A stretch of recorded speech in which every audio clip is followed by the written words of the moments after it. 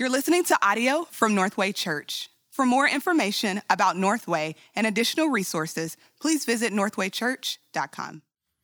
Well, good to be with you again this week, Northway Church. Glad you are with us online here. If you got a Bible, I would love for you to turn with me to Romans chapter 8 once more. We're going to be in Romans 8 this week.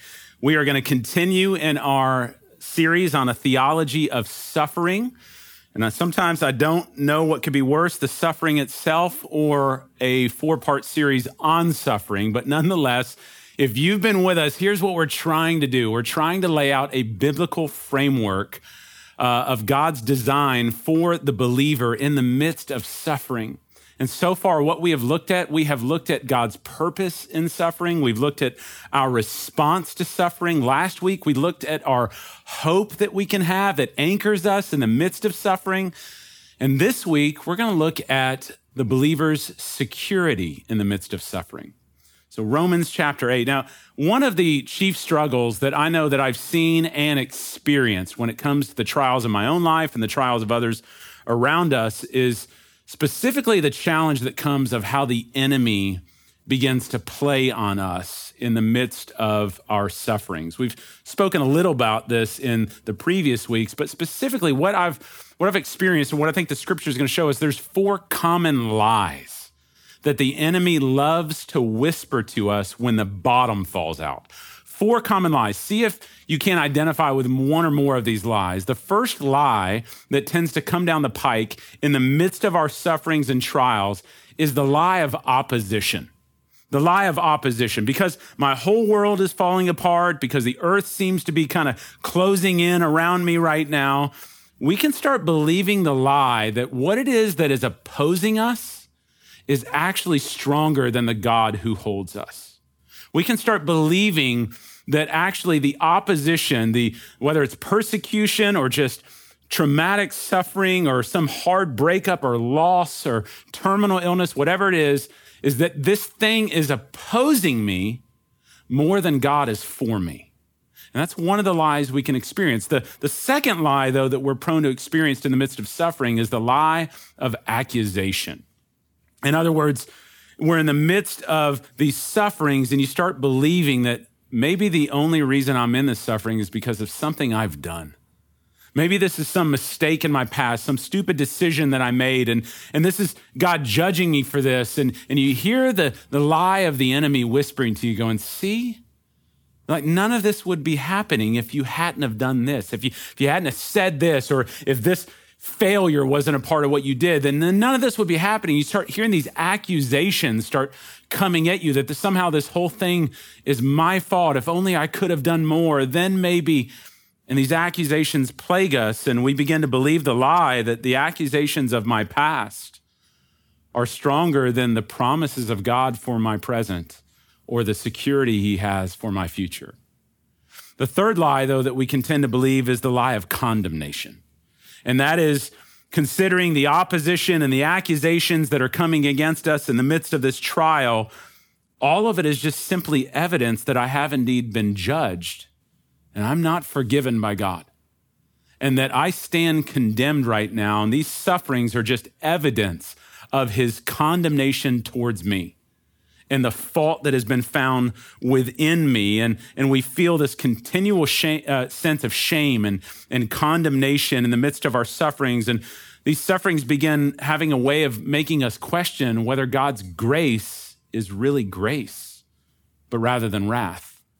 And that's one of the lies we can believe. And then there's a fourth lie, and maybe this lie is the greatest lie of them all. It's the lie of separation. The fact is that, and this is probably the easiest one to believe in the midst of this, that ultimately because I'm suffering, it's evidence that God has abandoned me. God has loosened his tether from me. God has turned his face away from me. And God has forsaken his promises towards me. And because I stand condemned, then now I am thus separated from God, eternally separated from God in the midst of it. Maybe this is evidence that I have lost my salvation somehow because of the pain and the suffering that I'm walking through. If you notice, all 4 of those lies, they tend to come in sequential order. Meaning if the opposition against me is real, then the accusations against me must be true. And if the accusations against me are true, then certainly the condemnation must be justified. And if the condemnation is justified, then indeed, certainly, I must be alienated and separated from the God that said he once loved me and apparently doesn't anymore. Like, this is some of the greatest lies that we can tend to believe. And so what Paul is going to do, what we're going to see at the end of Romans chapter 8, is he's going to respond to each of these 4 lies and counter them with 4 assurances. He's going to essentially tell us that for the believer in Jesus Christ, the one who has been chosen by God, who's before the foundations of the earth, who's been predestined in his love to his redemption, if this is what you're believing, these lies, that they're somehow greater than what God has already promised you, then you need to know those lies are from the very pit of hell. They are not true. He's going to say, if you are in Christ, then you are secure. No matter what hardship may come, no matter what persecution may come, no matter what suffering you walk through, what trial you walk through, no matter what opposition, accusation, or condemnation, none of those things can ever separate you from the love and the security that you have in Jesus Christ. This is the argument that he's going to have here.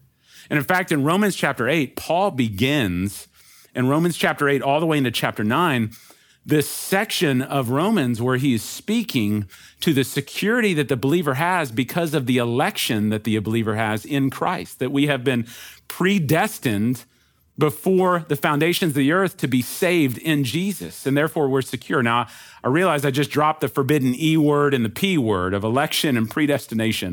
These are terms that many of us can have problems with, especially in the book of Romans, this idea that God would choose some and not others. And this is exactly what Paul is speaking to, but you need to understand, and we're going to get into the details of this doctrine later when we, later in the year when we actually get to the book of Romans, but what Paul is simply arguing in Romans when he's talking about sovereign election, you need to understand when Paul penned this portion of scripture under the inspiration of the Holy Spirit, it's not as if he woke up that morning and said, man, gosh, what is something I can write today that can really jack up Christianity for the rest of eternity? What is some doctrine I can come up with that's just going to make people mad at God? I got it.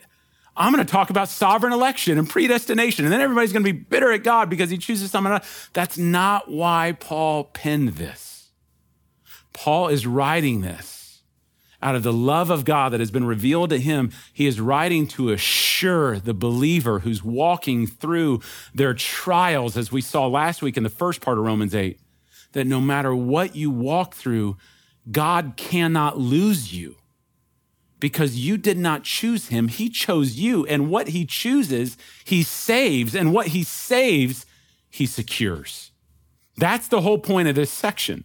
It's Jesus saying in John chapter 10, whomever the Father places in my hand, no one can snatch them from me.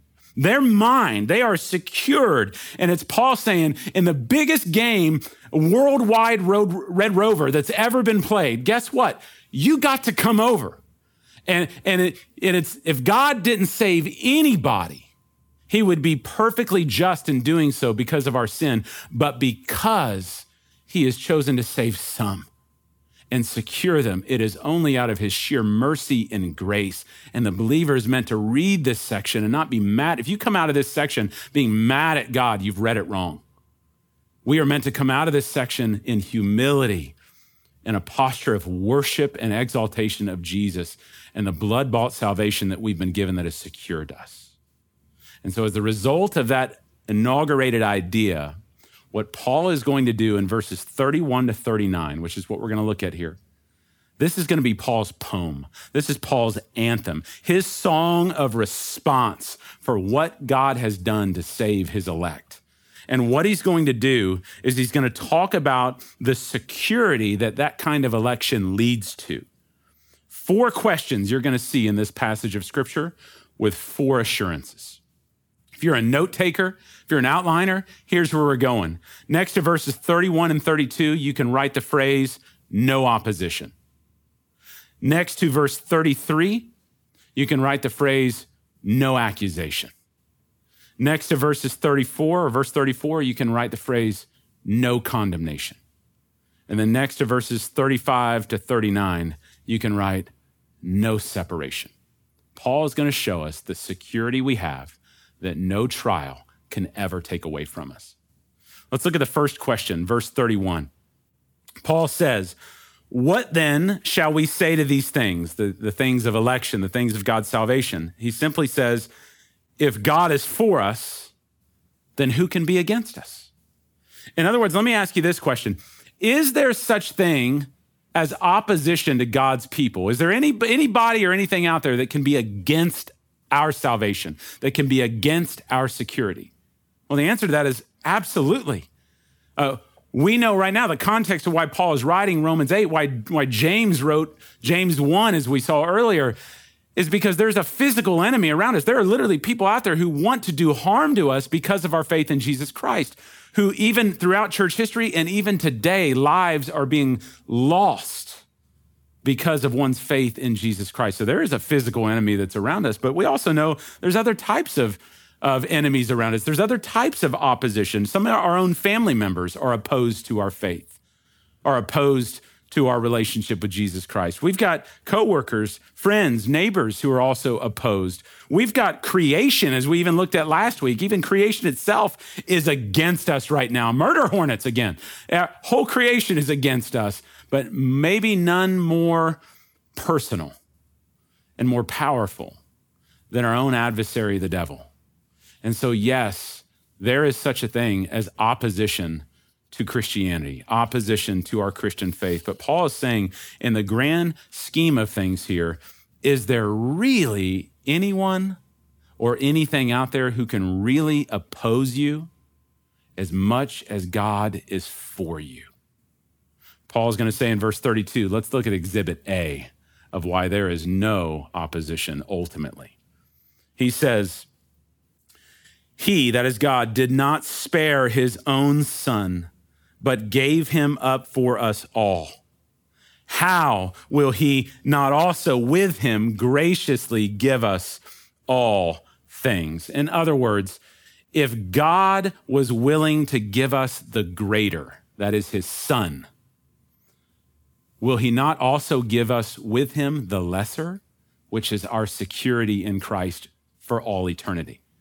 In other words, what do you think is harder for God to give you? Is it harder for God to give you as a Christian his son on a cross? Or is it harder for him to give you security for the rest of eternity in his son? Well, the answer is his son. To give up his own son on the cross, as painful as that would be, that's the standard of God's love for you and me. And the distance that he will go to by providing his own son sacrificed as an offering in order to purchase us. Like, to be honest with you, I might be willing to take a bullet for a few of you out there watching. No offense, but there may be a few of you that I might take a bullet for. But I dang sure ain't going to give one of my daughters for you. And that's you, let alone an enemy of mine. I would not give my daughter over, my own child up for, but yet that is exactly what God did for us. He laid down his own son's life for us, his very enemies, to purchase us. And in fact, this is what Paul said earlier in Romans chapter 5. He said, for one will scarcely die for a righteous person, though perhaps for a good person somebody might dare to die. But God shows his love for us in that while we were still sinners, while we're still rebels, still enemies, Christ died for us. There is no depth that God was not willing to go to reach you and I with the salvation that he had for us. And so what Paul is arguing here is that if God is willing to give you his son so that you can be saved, do you really think that he's going to renege on you on the back end of this deal? Is he going to go through all that work to lay his son down on the cross to get you saved only to lose you in the midst of a trial? No, that would be like God giving us a Porsche and forgetting to put gas in it. He's going to finish what he started. He's going to give us the means to carry us all the way through what he has already begun. But some of you will go, wow, but you don't understand. This guy over here said this, or this girl, she was railing this against me, or what about this circumstance? Doesn't this prove? God says, stop. I gave you my son. You're mine. I cannot lose you. I will not lose you. And so, no, there is no opposition that can come after you that is greater than God who is for you through his son. Second question, verse 33. Who shall bring any charge against God's elect? In other words, is there any accusation that can come against you? And I say, well, Paul, actually, yeah, there's a lot. I know a lot of people out there who could probably bring a lot of accusations against me. I think there's a lot of people who would love to try to convince God that I wasn't worthy of giving the free gift of salvation to. I'm sure there are many that are out there. All of us have a number of folks who could dig up plenty of evidence to try to somehow persuade God that we weren't worthy of being saved. I'll never forget one of the most sobering moments of my life is when I was called to be an elder at the village church in 2011. And they told me, you're going to have to go before the body. We're going to present you. We feel you're qualified according to the scriptures, and we're going to present you to the body. And we're going to give them a 30-day period to let us know if there's anything or any reason why you shouldn't be serving as an elder. And this 30-day period is extended to the 12,000 people that will be watching and all the podcasters around the world that will be watching that. And I thought, okay, let me think through that for just a moment. I'm pretty sure there's some ex-girlfriends from my BC days. There's some teachers that had me as students who probably could dig up some stuff on me. That's a sobering moment to put your life on display and say, is this brother or sister worthy or not? You're going to get some accusations. More than likely, there's some folks out there. But listen, here's the point. There is none greater who wants to accuse us in the midst of a trial than Satan himself. Listen to how Satan is described in Revelation chapter 12. John is given the news of the triumph of Christ. And he says, I heard a loud voice in heaven saying, now salvation and the power and the kingdom of our God and the authority of Christ have come. Yes and amen. And the accuser of our brothers, that's Satan, has been thrown down. And he says, you know this accuser, the one who accuses all the saints day and night before God. Like, listen to that definition of who Satan is and what Satan does. Day and night, 24 hours a day, the scriptures tell us that Satan stands before the throne of God, accusing you and accusing me. It's Satan trying to plead with God, going, you don't need to save them. Look what they've done. Don't you know who they are? Don't you know what they're capable of? Don't you know what they were thinking just this past week? You can't save them, and is accusing us, especially in the midst of our trials. And Paul says, no, wait a minute. Is there anybody who can really bring a charge against you, even Satan himself, that will actually stand? Is there anybody out there who can ever knock you out of the security that you have in Jesus Christ just because of some shameful act in your mind or in your past, whatever it may be? And the answer is no. Because at the end of verse 33, what is it that declared you righteous in the first place? Was it your own track record? Was it your own morality? Was it your own performance that justified you? No, look at the end of verse 33. Paul says, it is God who justifies. It is God who justifies. That word justify means to declare righteous, to declare innocent. Your performance didn't declare you innocent and secure.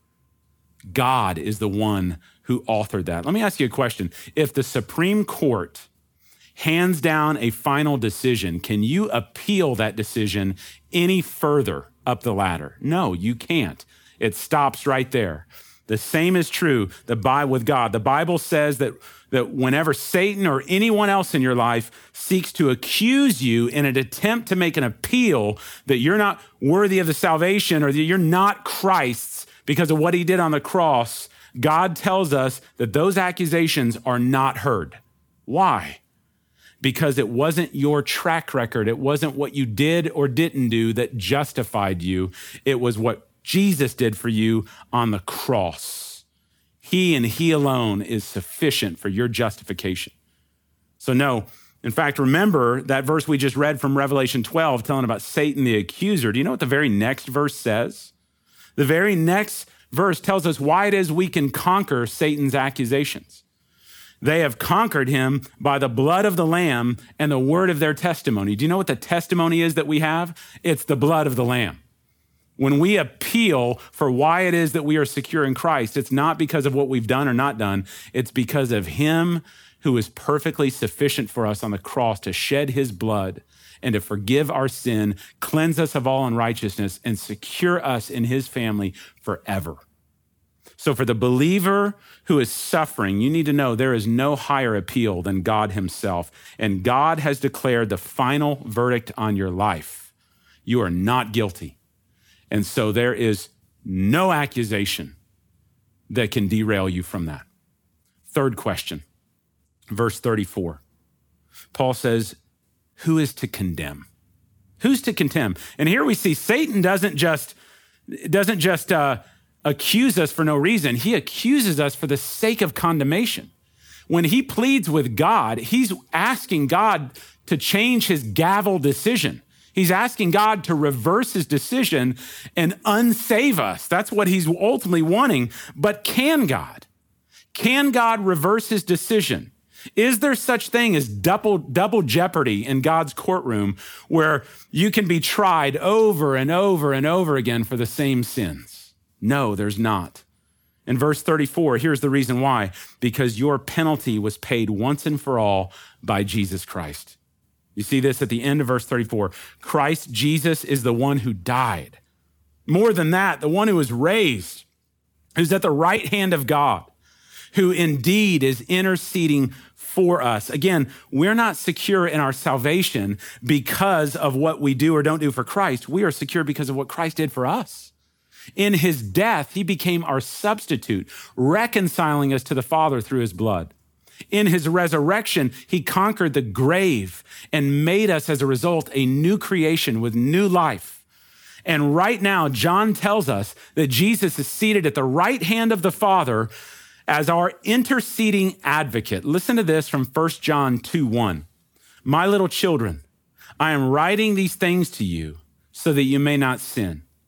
But if anyone does sin, we have an advocate with the Father, Jesus Christ the righteous. You and I are righteous because of Jesus.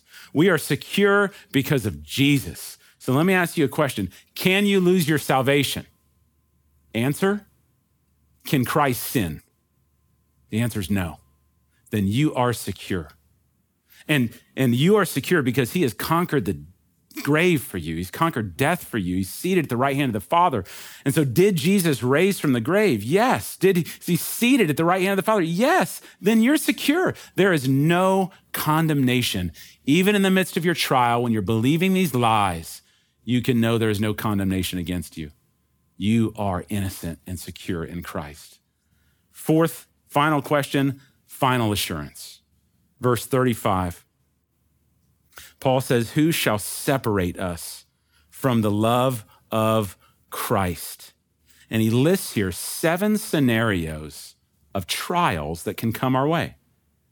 He says, can tribulation ultimately separate you from Jesus? These trials, the word tribulation that's used there, it literally means a hard-pressed affliction. Is there any affliction that can come upon you that will ultimately separate you from Jesus? No. What about distress? The word distress that's used here, it's a word that literally means narrow place. It means to be pinned in to dire calamity. Is there any corner that you can get backed into that there is not the promise that you will ultimately have deliverance from in Christ, securely and confidently? No, there's no distress. What about persecution? And in this context here, persecution is a word that means to harass in such a way as to make one flee. Have you ever been so harassed by a trial you just want to get the heck out? Can that kind of persecution that comes against you, that just makes you want to quit, can it separate you from the security you have in Christ? No. What about famine? Famine here is the idea of being without food or drink that leads you to hunger or thirst. Maybe it's in a pandemic and the loss of toilet paper that makes you crazy. Whatever it is there any sort of famine that can actually remove you from the love of Christ and the security that's in him? No. What about nakedness? Nakedness here is the idea of being without shelter, being exposed to the elements, being in such impoverished poverty.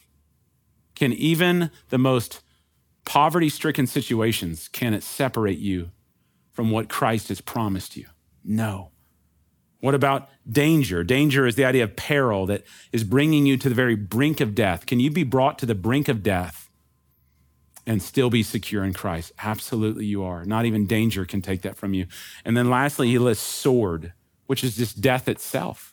Can even the grave separate you? No. 7 things here, 7 kinds of suffering that Paul lists here. By the way, Paul had gone through all 7 of these. 6 of them are listed in 2 Corinthians chapter 11. The last one would be death itself that would come for Paul. He went through all of these. Can all these things that we just read, can they happen to a believer? Absolutely, they can happen to a believer. And in fact, in verse 36, Paul is going to quote the sons of Korah from Psalm 44, who are lamenting the calamities that they were experiencing in their day at the hands of their enemies. And Paul is going to apply this to his day. Listen to this in verse 36. As it is written, for your sake, we are being killed all the day long. We are being regarded as sheep to be slaughtered. Can that happen to a Christian? Can a Christian actually be slaughtered for following Christ or for any other reason? Absolutely. According to Paul and the sons of Korah, that can happen. But the question that Paul's getting at here is that when those things happen, can they actually separate you from Christ once you are his? Be careful, because there is an entire camp that exists in our world, a theological camp that believes that what we just read is not true. There's an entire camp out there that you'll hear them preaching in some prosperity gospel that will teach you not that these things won't separate us from the love of Christ, but rather the love of Christ is what would separate us from those things. Do you catch the difference there? It's the idea that as a Christian, loved by Jesus Christ, God will not let me go through tribulation. God will not let me go through persecution and famine and nakedness and peril and sword. Because why? Because I'm a child of the King, and God he protects his children from those things. His love is what would protect you from going through those things. But Paul just got done telling us last week, as we saw in verse 17, that if we are children of God, children of the King, then we are heirs of God and co-heirs with Christ, co-heirs in his suffering. In his suffering. So no, a Christian can and most likely will go through these things. So rather than these trials serving as evidence that we are not God's any longer, no, these trials, according to Paul, are actually evidencing that we are God's as we share with Christ in these sufferings. And so, church, you need to know that's one of the biggest heresies that's in our day today. And this is one of the primary lies and temptations that the enemy wants us to believe in the midst of suffering, that somehow God has forsaken his promise for us and has left us alone and left us out of the salvation that he promised us.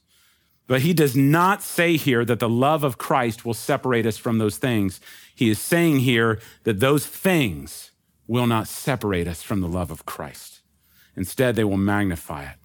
And in verse 37, Paul says, no, in all these things, we are more than conquerors through him who loved us. Notice he doesn't just say we are copers in our tribulations.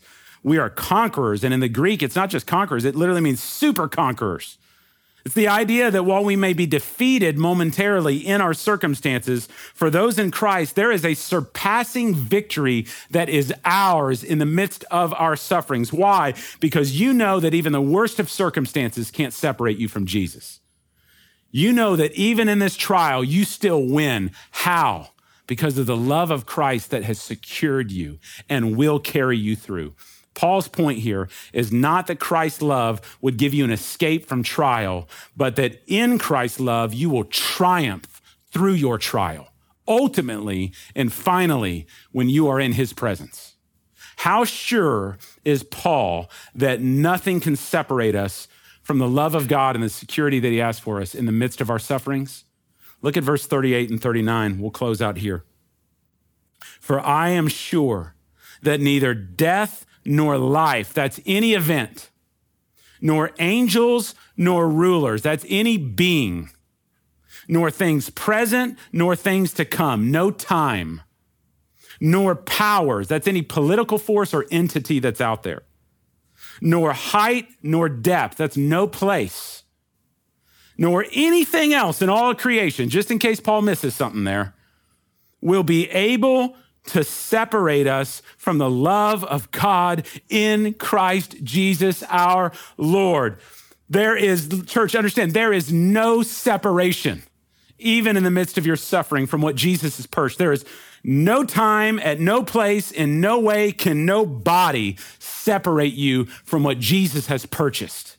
And that fuels us. This is Paul's anthem of praise here at the end of chapter 8. You and I are secure in Christ, not because we're more brilliant than other people to purchase that security of our own, but because God stooped down and he grabbed us. And he says through the scars of his son, I have purchased you. You are my son and daughter, and I will not lose you. I will carry you through this storm. I haven't forsaken you. I've got you, and I'll bring you through all the way to the end. So let me ask you something, church. As you read back through that text, are you and I the focal point of any one of those verses? The answer is no. It is all about what God has done. The reason why there is no opposition is because God happens to love you, even more than those who would oppose you. The reason why there is no accusation is because God has declared you righteous on the basis of his son, not on the basis of your performance. The reason that there is no condemnation is because your defense attorney is perfect and blameless. And even though the evidence is stacked against you, he's got the evidence on his wrists and on his feet to say, no, I say otherwise. He's mine. She's mine. And why is there no separation? Because God's love for you is not predicated upon your circumstances, whether you're in times of victory or times of suffering. It is predicated upon his son, Jesus Christ, and that is the anchor that will hold you throughout the storms of this life. For the believer in Jesus Christ, walking through tribulations right now, you have a blood-bought security in Jesus Christ that will never let you go. So keep persevering. Keep pushing forward. So do you see what we tried to do here in this little 4-part mini-series? Is just to lay out a framework for suffering through the lens of God's sovereignty and goodness. That there is a purpose in our suffering. It's not detached from meaning. God, under his sovereignty, has allowed it because he's trying to do something in us and through us. Even if it means having everything else in the midst of our suffering stripped away so that we can just see that Jesus is most glorious. If all you get in the midst of your suffering is more of God, then you've gotten everything that you need. And you hold on to that. And understand God is trying to do something in you to create a cultivation of you clinging to Jesus, that he would be your all-sufficient hope and that you would hold fast to Jesus even as the world around you falls apart. And that he'd produce in you a steadfastness and a maturity that will anchor you along through life's storms. And even when the bottom falls out and it's so crazy and confusing around you and you're filled with so much uncertainty, you can posture yourself under the wisdom and the counsel of God. Receive his word implanted that then leads to an internal transformation of your affections and of your mind that then leads to an external transformation of taking the very comfort that you've received in the midst of your pain and going and giving it away to a world that so desperately needs it. And all the while, we persevere in hope that the pain that is right now is not the pain that will one day be. There is a day coming that will make our present sufferings not even worthy to be compared to the day and the glory that awaits us at the revealing of Jesus Christ, when all pain will be eradicated once and for all. And in the meantime, we persevere in hope and we persevere in security, knowing that Jesus has us. He cannot lose us. Oh, church, that we would be a people here at Northway Church that we would be a people who would not allow our trials to interpret our theology, but to have our theology interpret our trials and show us who God is, unchanging, fixed in his character, show us he's worthy of the praise and trust, and that gives us a way forward to persevere in hope, knowing he will heal this someday. And so, church, that's what this series is about. I pray it has been a help and a comfort to you, maybe in this day, but if not, certainly for the days are ahead of us.